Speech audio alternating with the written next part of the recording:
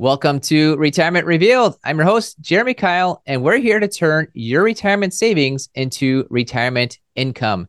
Today, we're talking with Martin Baily about how to fix America's retirement system.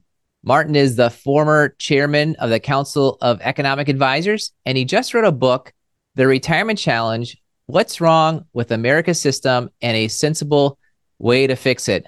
I think we can all agree the retirement system is facing some challenges. So let's learn from Martin how we can face those challenges head on. This is Retirement Revealed, where Jeremy Kyle and his guests guide you towards making smarter retirement, investment, and tax planning decisions. Martin, welcome to the show. Thank you very much. Yes, I mean, we used to have a system which was based on pensions, where most people either had pensions or we were trying to change the system in a way that more people had pensions. But that's really changed. And now American families really have to manage their own retirement. And that's a big reason we wrote this book, because I think people need help doing that. They are, a lot of them, some of them are okay. Some of them feel like they're sinking, but a lot of people are very nervous about, do they have enough money? Are they going to be able to manage as they get older? Yeah, it's interesting because you write in the book that the system is outdated, as in it needs some new things in there. But it seems like a lot of the economists want the solution to be, let's bring back the pensions. So that's a interesting kind of juxtaposition. How do you say it's outdated? And then also, I believe I'm inferring that having more pensions actually might be part of the solution. Well, there certainly are economists that think that's the right answer. And, you know, I can see why. It in some ways, having a pension is a wonderful thing. And the people that I know, there are quite a few people, obviously, in Washington that have pensions because the federal government still has pensions, and some of the other organizations in Washington have pensions. But these days, it just is not going to happen. We are not going to have a big rise in the coverage of pensions, certainly among private sector workers. And even the federal government is scaling back its pensions to some degree. And I think state and local employers are also doing that. So I just think it's unrealistic to think that we are going to go back to the old days of pensions or effectively have more pensions. I will say that one thing we do strongly support is putting Social Security on a better footing. So Social Security is a pension. If you've worked a number of years, you do get money every month until you die. So we all have that, or almost all of us have that. So there is that basic guarantee. But the idea that that's going to get a lot more generous, I think, is also realistic. So in our current political environment, whatever you may feel about the desirability of pensions or about making Social Security a lot more generous, we really think that's just not realistic. It's just not going to happen.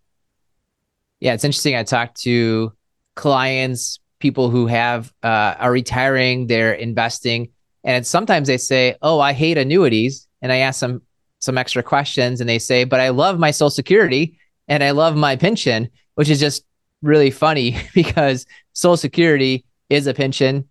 Pensions are annuities. So they love the annuities that are basically somewhat given to them. I mean, not quite, but they love the annuities they're forced into. So I appreciate you kind of mentioning how Social Security works like a pension. And of course, I think you might agree that pensions are annuities, or at least work like annuities. I'm going to get back to some of that, but you've mentioned a few words already: economist, political, Washington. You've got a lot of connections there. Tell me more about that and more about yourself. Well, I've been an economist in Washington since 1979, so a long time. I spent part of that period in the 1990s as a member of the Clinton administration. I joined the Council of Economic Advisors, which is a small group, a very small agency, but a very important one that really has quite direct contact with the President of the United States to give advice about economic policy. It was set up after World War II, as a sort of group of independent economists to give advice to both the president and other members of the administration. So I joined in 1994, and I was there for 2 years as a member of the council. And we had a lot of interesting times. President Clinton it was very interested in economic issues, and so we were able to have a lot of meetings in the Oval Office, and we also were part of the so-called NEC, the National Economic Council, talking about economic policy.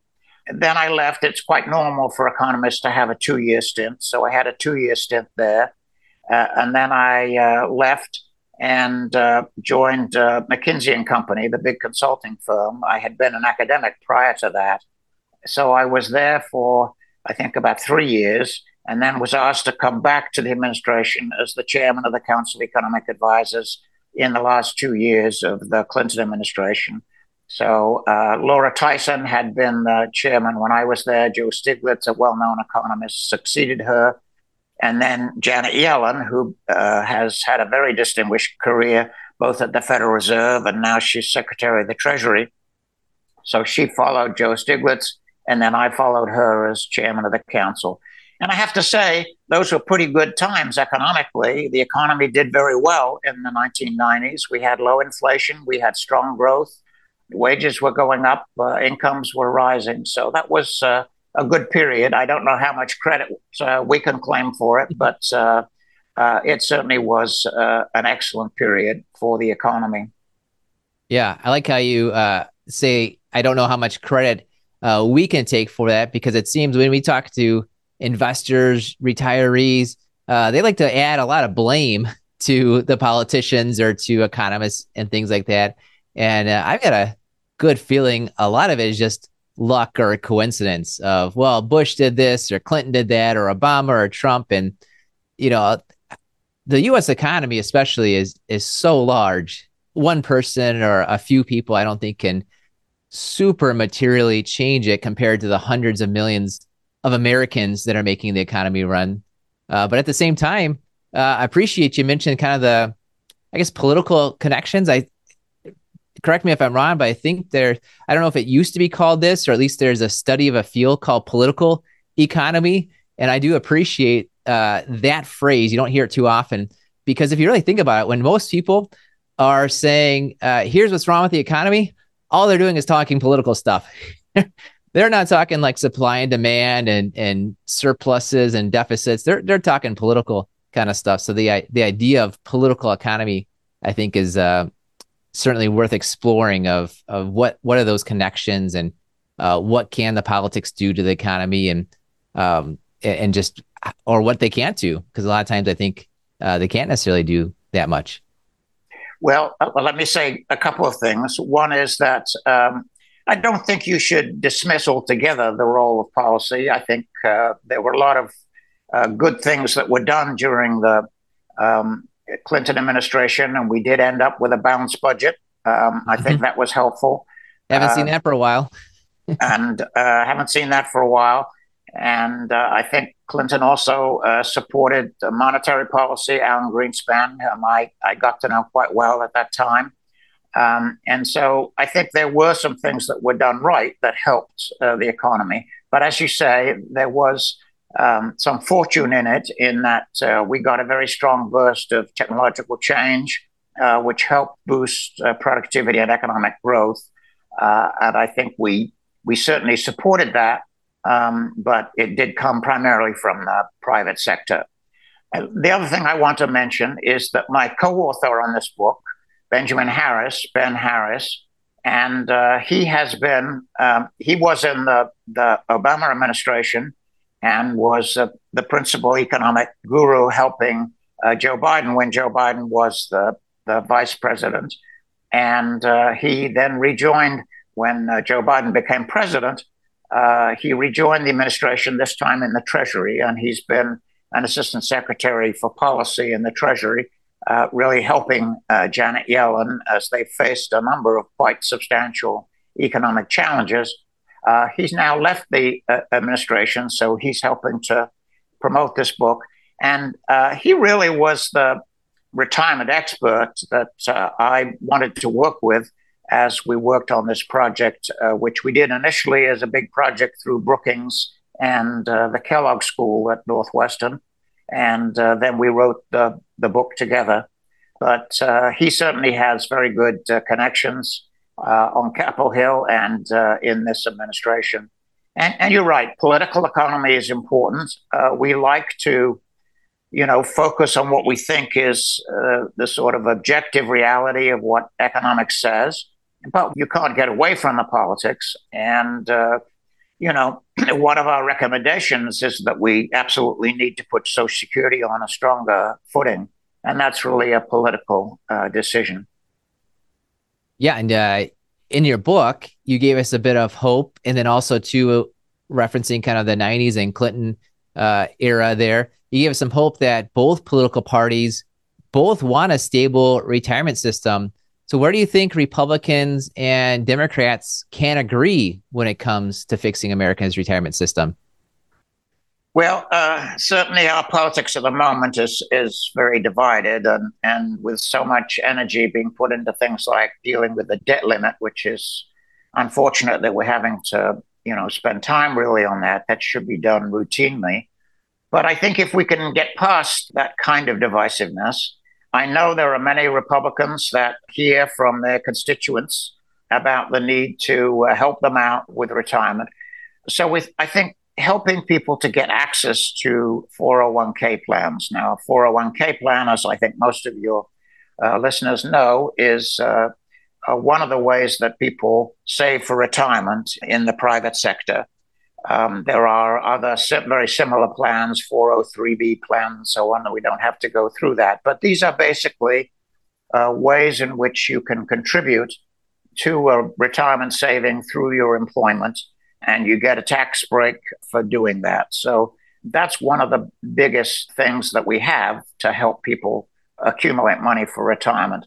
And at the moment, only about a half of workers have access to 401k plans or similar plans. And so we need to expand that. We need to give encouragement to employers to offer that. We need to make those available to people who are perhaps not actually employees or not in a stable employment relationship, so that they can also contribute to a retirement plan. And some of that was done through the so-called Secure Act or Secure 2.0. And that did provide some help to people saving for retirement, but probably didn't do enough. And so I would like to see, and I think we can get Americans of both political parties on board with improving access to those retirement plans. There are now 6 states and a city, I think it's Seattle, that actually offer similar plans. They're not obviously 401b plans, but they are very similar to those, so that people who don't have a retirement plan through their employer can actually sign up for one that's then run by the state government or the city government. That's not ideal, but we think that's an improvement. So helping more people get access is a big deal, and I think both parties can agree on that. Yeah, it's interesting because the people that talk about the money in the 401ks, they already have the money, they already have the access, and I think just personally speaking, you can kind of forget about the other folks that don't have the access, which like the stats don't lie. Half of Americans don't have access to some sort of retirement savings plan. You could argue maybe the Roth or IRA, but it sure is easier to do it through a payroll deduction. I've always thought when it comes to programs and just even in your own personal life, make the best use of what already exists before you think of something new. I'm curious your thought. I wasn't planning on asking this, but I've got just your thought. What's your thought about kind of opening up access to that thrift savings plan? There's already a 401k with a super cheap administration cost out there that the federal government, I think, could easily, with a policy change, just allow everyone, or maybe just the people without access, to go into it. Well, we do in the book actually support that. Oh, all right, great. So we're on the same page as you are, and I think that would be a very big deal. As you say, people can open their own IRA accounts, and so they're not prevented from saving for retirement or even getting some of the tax advantages, even if their employer doesn't do it. But I think that the workers that don't have 401ks, it's there's a barrier to doing it, and it's a little bit difficult to do, and they don't always understand the provisions and so on. So opening up the thrift retirement plan would be, I think, a wonderful thing to do, and a lot of people would participate in that. Now, the pushback that you get is that people say, well, we don't want the government owning private companies. We want to make sure that our private sector remains private and not under the influence of government. So we don't want government administrators voting shares or really having substantial ownership in private companies. But I think it's possible. I mean, the TSP is managed separate from the government, and we could, if we opened it up, we could allow that to be managed by private investment companies, the ones that already doing that, people like TIA, and I don't want to single out any particular company, but there are a number of very reputable companies that run 401k plans. So they could run the one for the federal government that was open to everybody. And so, it would be really kept at a distance from any kind of policy interference. But that has been, I think, the obstacle that people look at opening up TSP and they say, well, we don't want the government to be too involved with the private sector. But I think we could overcome that problem. Yeah, to me, that sounds like an excuse not to get something done. But I think, Yeah, like you yeah. said, you can overcome it. You mentioned Social Security a few times. How would you go about fixing Social Security? Well, there's a lot written on that, and so we don't make it a major emphasis of our book, except to say that it does need to be done. But since you asked me the question, I'll say, look, there are some people that we think don't get enough. I mean, there are some widows whose whose husbands didn't make much money when they were alive. I say widows, obviously, sometimes they're widowers, but women do, on average, live a little bit longer than men. So there are more widows than widowers, and that really don't have much from Social Security, and don't have much else to support them. So we think for them, maybe there could be some small increases in benefits. We could also think there should be maybe some trimming of benefits at the upper end. So there are some people who are quite wealthy, who are receiving really quite generous benefits. Maybe both husband and wife worked, so they may be collecting $90,000 or $100,000 a year from Social Security, and they've paid in. There's nothing that's a scam about that. They deserve to get the money, but perhaps if we wanted to save a little bit, we could scale back those benefits just a bit. We don't want to scale them back too much, because people have been paying in their entire lives, and they have a right to get a decent benefit out of it.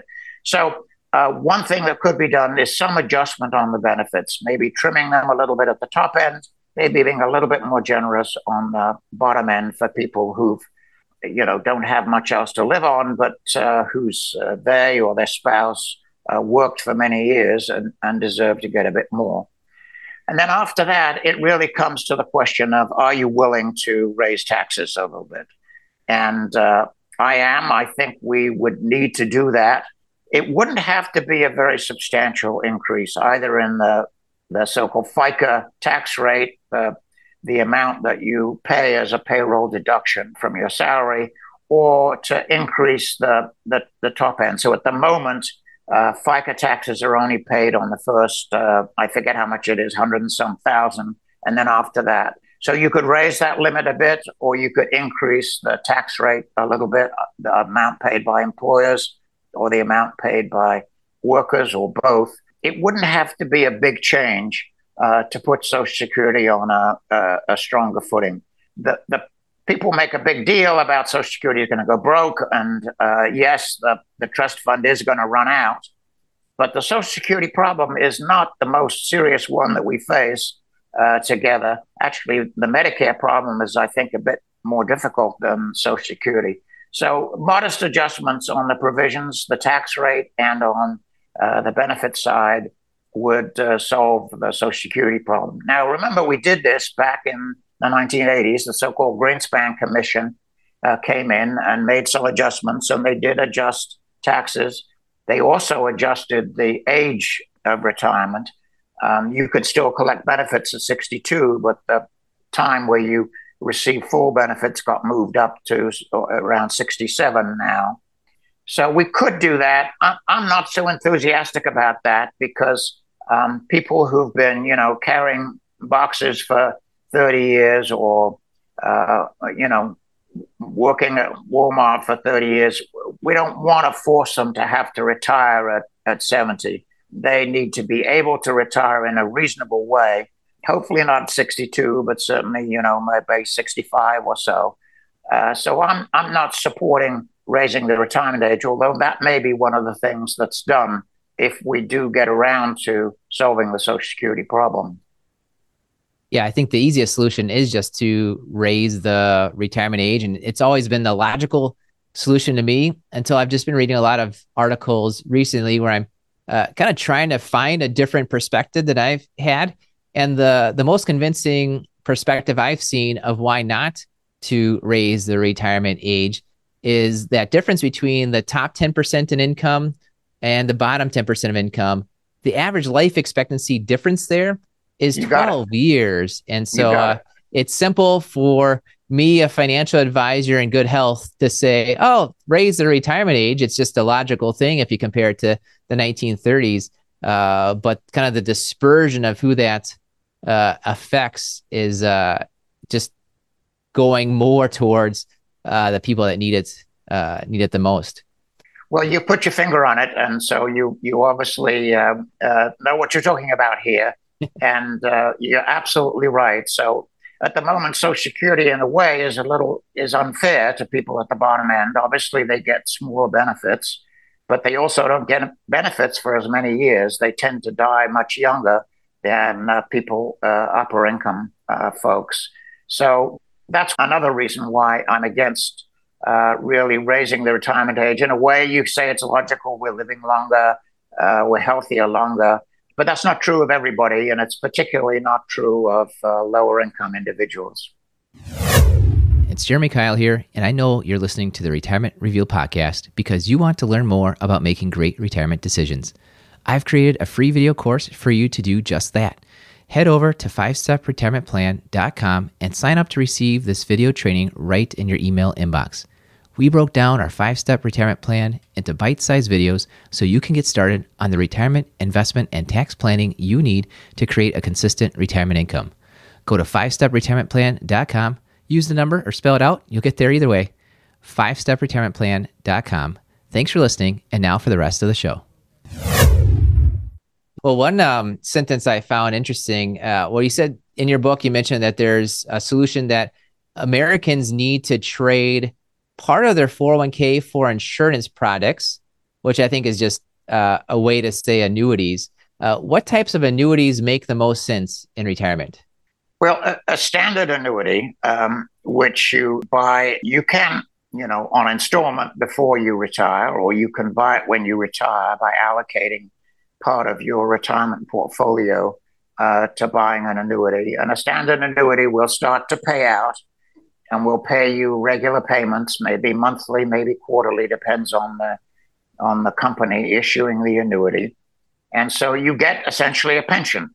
So we mentioned this earlier, that people love pensions, but for some reason they don't like to buy annuities. Why is that? Well, when it's a pension, it feels like, oh, that's someone else giving me that, so that's great. And Social Security is something that I get from a government program that I've paid into, so that's great too. If it's an annuity, well, you have to give up control over some of the money that you've accumulated in your retirement account. And people don't like doing that. They want to be able to control that money.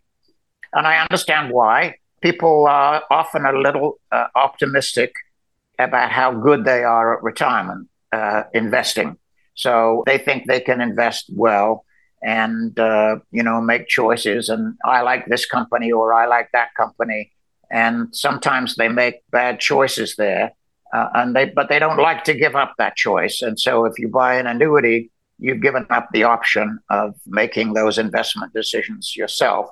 All I would say there is that ordinary people, and I include myself in this, I'm a PhD economist, but that doesn't make me a great investor, unfortunately. And so giving up that ability to choose this company or that company, or maybe pull your money out of the stock market when you think it's going to fall, those choices probably aren't so great. It's very easy to make the wrong choices. I've made a few wrong choices myself. So I would say probably that's not a good reason to, it's not a reason to not buy an annuity. The other reason people are reluctant to buy annuities is that interest rates have been very low. So the amount that you get, the payout from an annuity, those have been rather depressed. And the payment levels have been sort of coming down or came down as interest rates came down. Now, just lately, of course, interest rates have gone back up again. And so that does make, at least for now, makes annuities look a little bit better relative to investing in the stock market. But also keep in mind that by investing in annuity, you take away the risk of the stock market going up and down. And we've seen that in the last year or two, that the stock market can go up and down. And if you're relying on your investments to live on, that can just be very scary. So buying a regular annuity is something that I think many people should consider. I think that we need to encourage financial advisors to be more positive about annuities. I think another reason people don't buy annuities is financial advisors, they want to keep the money in the investment account because they get paid based on how much money is in the investment account. So they often don't tell people, oh, buy an annuity, or they don't talk about the advantages of buying an annuity. So that's one problem we have. In the book, we also talk about something called deferred annuities. And when we talk about that, sometimes people roll their eyes. This is something that economists really think are a great idea, but it's something that's quite difficult to convince either financial advisors or retirees to think about. So a deferred annuity is really pretty much an insurance policy. So you pay a certain amount of money when you retire, whether it's 65, 70, whenever you retire. So you buy this deferred annuity, but you don't get anything back for a number of years. Perhaps you don't get anything back until you're 80 or 85 years old. So what you're buying is an insurance policy that pays out if you live a long time.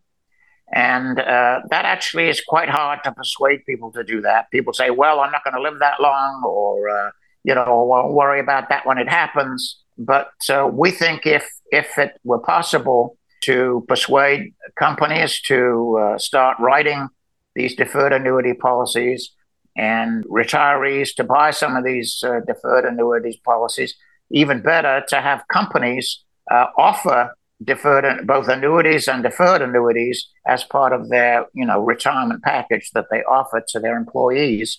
That could actually be something that would be quite helpful, because that's where retirement poverty actually occurs. People have enough money and they manage just fine, but then they get to be 80 or 85 years old and they run out of money. So that's a moment where you want to make sure that you're well provided, because at that age you can't go out in the labor market and get a job at 85. That's not really feasible. So you want to make sure you're well provided for in very old age. Yeah, there's so much great wisdom you share with there. I'm thinking right now how great the opening up the thrift savings plan TSP would be to Americans, because they get access to it. I know for a fact that it's very easy to turn part or all of your thrift savings plan, TSP, into an annuity, into a lifetime Exactly. income on there. You call them regular annuities. I like to call it a payout annuity because the focus is really on getting the highest payout over your lifetime. And just to think through of that regular annuity or the figured income annuity, two of the biggest worries people have going into retirement is I will outlive my money or I will kind of run out of money. Kind of Exactly. two different ways to it's slightly different. But that deferred income annuity, if you live a long life and you're worried about outliving your money, well, that comes in to help you out. And that regular annuity, it's easy to see I gave up my control of this money. What's less easy to see, but is very much there, is when you have more of an annuity, more of an income coming in, it takes the pressure off the remaining parts of your investments. And your worst case scenario, if you're worried about, I'm going to run out of money, what if my accounts go to zero?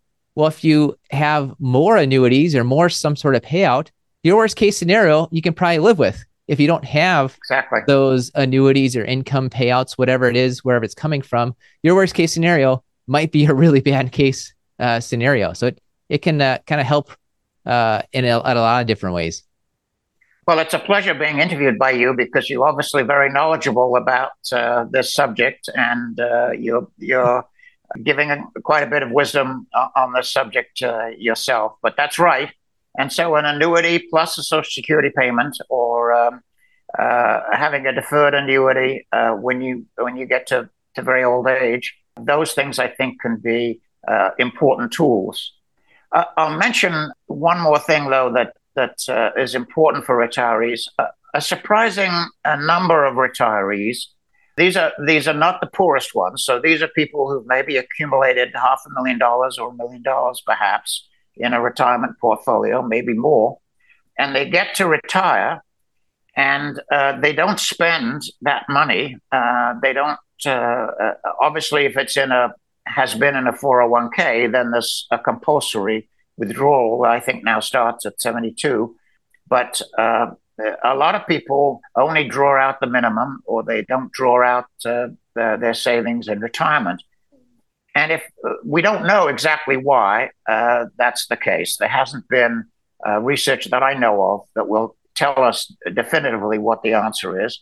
But it looks as if people are not spending that money because they're worried about the need for a nursing home or in-home care, intensive care as they get older. So people see that it's very easy to become frail as you get older, and you can't climb stairs, you can't do things that you used to be able to do, and so you need someone to help look after you. Or in the particular case, you may need to go into a nursing home or something for dementia care if people suffer from Alzheimer's or another form of dementia. So people are very worried about that. They don't want to be a burden on their children. They don't want to be a burden on their spouse. And so they hold on to that money, which could provide them with a much more comfortable retirement. And they sort of hoard that money out of concern that they might end up needing to go into a nursing home or get very intensive care. So that's another issue we talk about. It's a very tough issue. There is no easy answer to this. And, for many people, the backstop has been to go into a Medicaid nursing home. But there is a concern that Medicaid is actually going to be cutting back on availability of those nursing homes. So that's even another reason why people are concerned about that. So we think one of the things that needs to be done is to try to revive insurance market so that people can actually buy an insurance policy which will pay off the cost of a nursing home, or at least pay off a substantial fraction of the cost of a nursing home or in-home care, to have someone come to your home and help you. Because that's, I think, is the other big concern about retirement. Yeah, it's interesting to bring that up with the reason a lot of people might be holding on to their money. It's the thought that, what if I need it later on? Two thoughts of, what if I need it later on because things change and I need more income? Well, you mentioned the deferred income annuity. Or what if I need it later on because I have a long-term care health situation? Well, there's that long-term care insurance. It's funny that some people think that insurance is kind of a burden, but the insurance products, the deferred income annuity, the long-term care insurance, really it's a freedom maximizer. If you've got the long-term care insurance, you should be able to have less worry about the need for coming up the money yourself. If you've got the deferred income annuity or enough of a payout annuities, some manner of those, you should have less worry of what if I live a long life and don't have enough. And that should give you more freedom, more comfort to enjoy some of your money now, to spend some of your money now. And I think that is one of the many perplexing things that economists can think about with retirees is why aren't they spending this money? There's a certain subset that isn't spending it. I'm nerding out a bit on my economics with you, Martin. I appreciate that. And you might like some of these terms I'm about to use, but I think economists look at, well, aren't humans pleasure maximizers? Shouldn't they just be taking their money to maximize their pleasure? And I don't think that all people are going to be what my term that I came up with while we're talking here is comfort maximizers. I think some people just want to maximize comfort. And there's a lot of comfort, a lot of utility, to use an economics word, in just having the money. It's not necessarily what the money could turn into. It's more of what it represents. And I think it represents comfort and safety. And so a lot of economists look and say, what's going on with these folks that don't spend the money that they sacrificed for? Well, they're maybe sacrificing more for the utility of this comfort. I've got this ability to feel safe and feel comfortable by holding on to the money. That's my thought on it. Well, your thoughts are very excellent, and I appreciate you providing them in this discussion. The Probably one of the problems, though, is that the insurance markets are not working the way they are supposed to. Buying a long-term care insurance policy is very expensive if you do it as an individual, and most employers are not offering group policies. So that actually there's some danger that that insurance market will actually disappear because it's become so expensive. Fewer and fewer people buy those long-term care policies, and so fewer and fewer companies offer them, and the only ones that do offer them at very high prices. And these insurance policies also, many of them, they reach a limit, so you can actually they don't provide full security because maybe you're in the nursing home for 5 years, and then after that the money runs out. The insurance policy says, well, you reach your maximum, or they only pay for a fixed amount of dollars, which doesn't really cover the cost of the nursing home.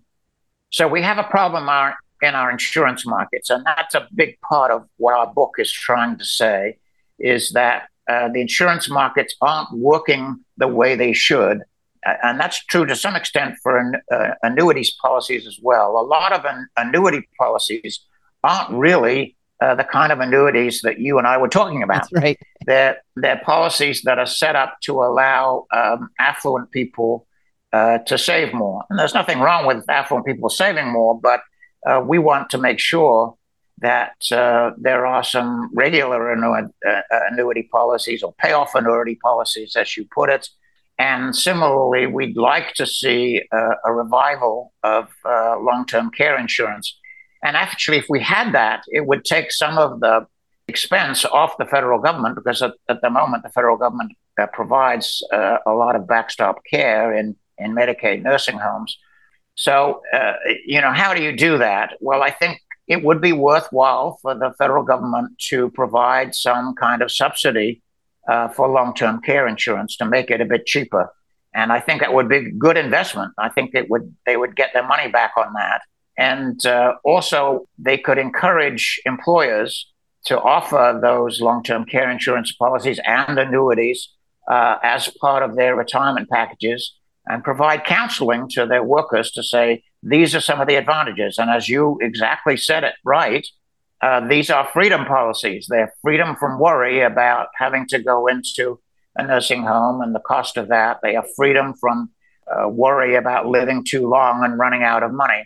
And they allow you to enjoy your retirement free of some of those kind of worries. So, an important part of the recommendations of our book is to try to revive some of those insurance markets and make them work better. Yeah, excellent. Well, I appreciate you writing the book. Appreciate you nerding out with me on the economics. I love talking about this. I think you've expanded a bit my thinking, but also helped me kind of round out and speak what I was maybe having right around my brain there. So appreciate you doing that and coming on the show, Martin. I've got one more question for you. Before that, tell us what's the best way for people to reach out to you or perhaps get the book? You can get the book from Amazon, and the book is The Retirement Challenge by Martin, Neil Baily, and Benjamin Harris. So please do buy it. I hope you like it. I hope you send in some many-starred reviews. That would be great for us and great for our sales.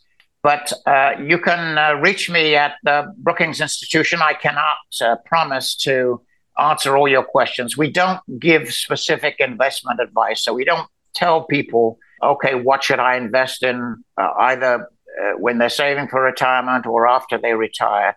Go to your financial advisor, watch one of Susie Orman's shows or something like that, and there are a number of good people. Make sure that if you get an advisor, make sure you know how they're being paid and they're not being paid excessively, because sometimes advisors can steer you into products which are good for them, not always the best for you. So yes, but I'm available at the Brookings Institution, and I really appreciate the chance to be on your show and getting to meet you on this interaction. Yeah, you got it, Martin. And we love education. You're clearly focused on education. And what I love most is that this isn't highfalutin ivory tower kind of stuff. You've really broken it down into how people can approach things in their personal lives, and then really some common sense ideas that need to come about on the policy side. What we're going to do, first 3 people that email me, podcast@kylefp.com, we'll send you out Martin's book. So we'll get that book from Amazon delivered right to you. Email me at podcast@kylefp.com. Yep, I love education and giving away books on our podcast. Everyone else, we'll have links in the show notes on how to get to Martin's book there. All right, final question. Tell us something about yourself that few people know about. And remember, this podcast is rated clean. Well, I grew up in England, and I've been here now since 1968. So I've lost my accent. And when I go back to England, people think I'm an American, which I am. I'm an American. And of course, I've been in the administration. But I grew up in a central part of the country, in Birmingham, so that makes me, in British terminology, a Brummie. And so I'm proud of my British ancestry, but I'm also a very proud American. And thank you for having me on your show. Yeah, it's been great. Thanks for coming on the show, Martin. And thank you for listening to the Retirement Reveal podcast. We believe if you know more about your money, you will feel better about your money, and you will make better money decisions. This was another great episode of the Retirement Revealed podcast. Click on the subscribe button below to automatically get our latest episodes. If you liked our show and want even more, please give us a rating and a review at Apple Podcasts, Spotify, or wherever you listen to your podcasts. We would love to hear from you. Please go to retirement-revealed.com to learn more and send us your questions and feedback. The information covered and posted represents the views and opinions of the guests and does not necessarily represent the views or opinions of Kyle Financial Partners, Thrivent, or its affiliates. The guests are not affiliated with or endorsed by Thrivent Advisor Network. Kyle Financial Partners does not provide legal accounting or tax advice. Consult your attorney or tax professional.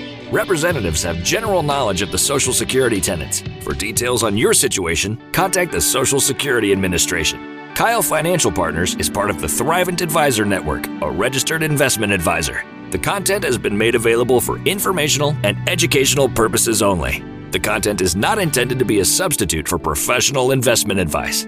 Always seek the advice of your financial advisor or other qualified financial service provider with any questions you may have with your investment planning.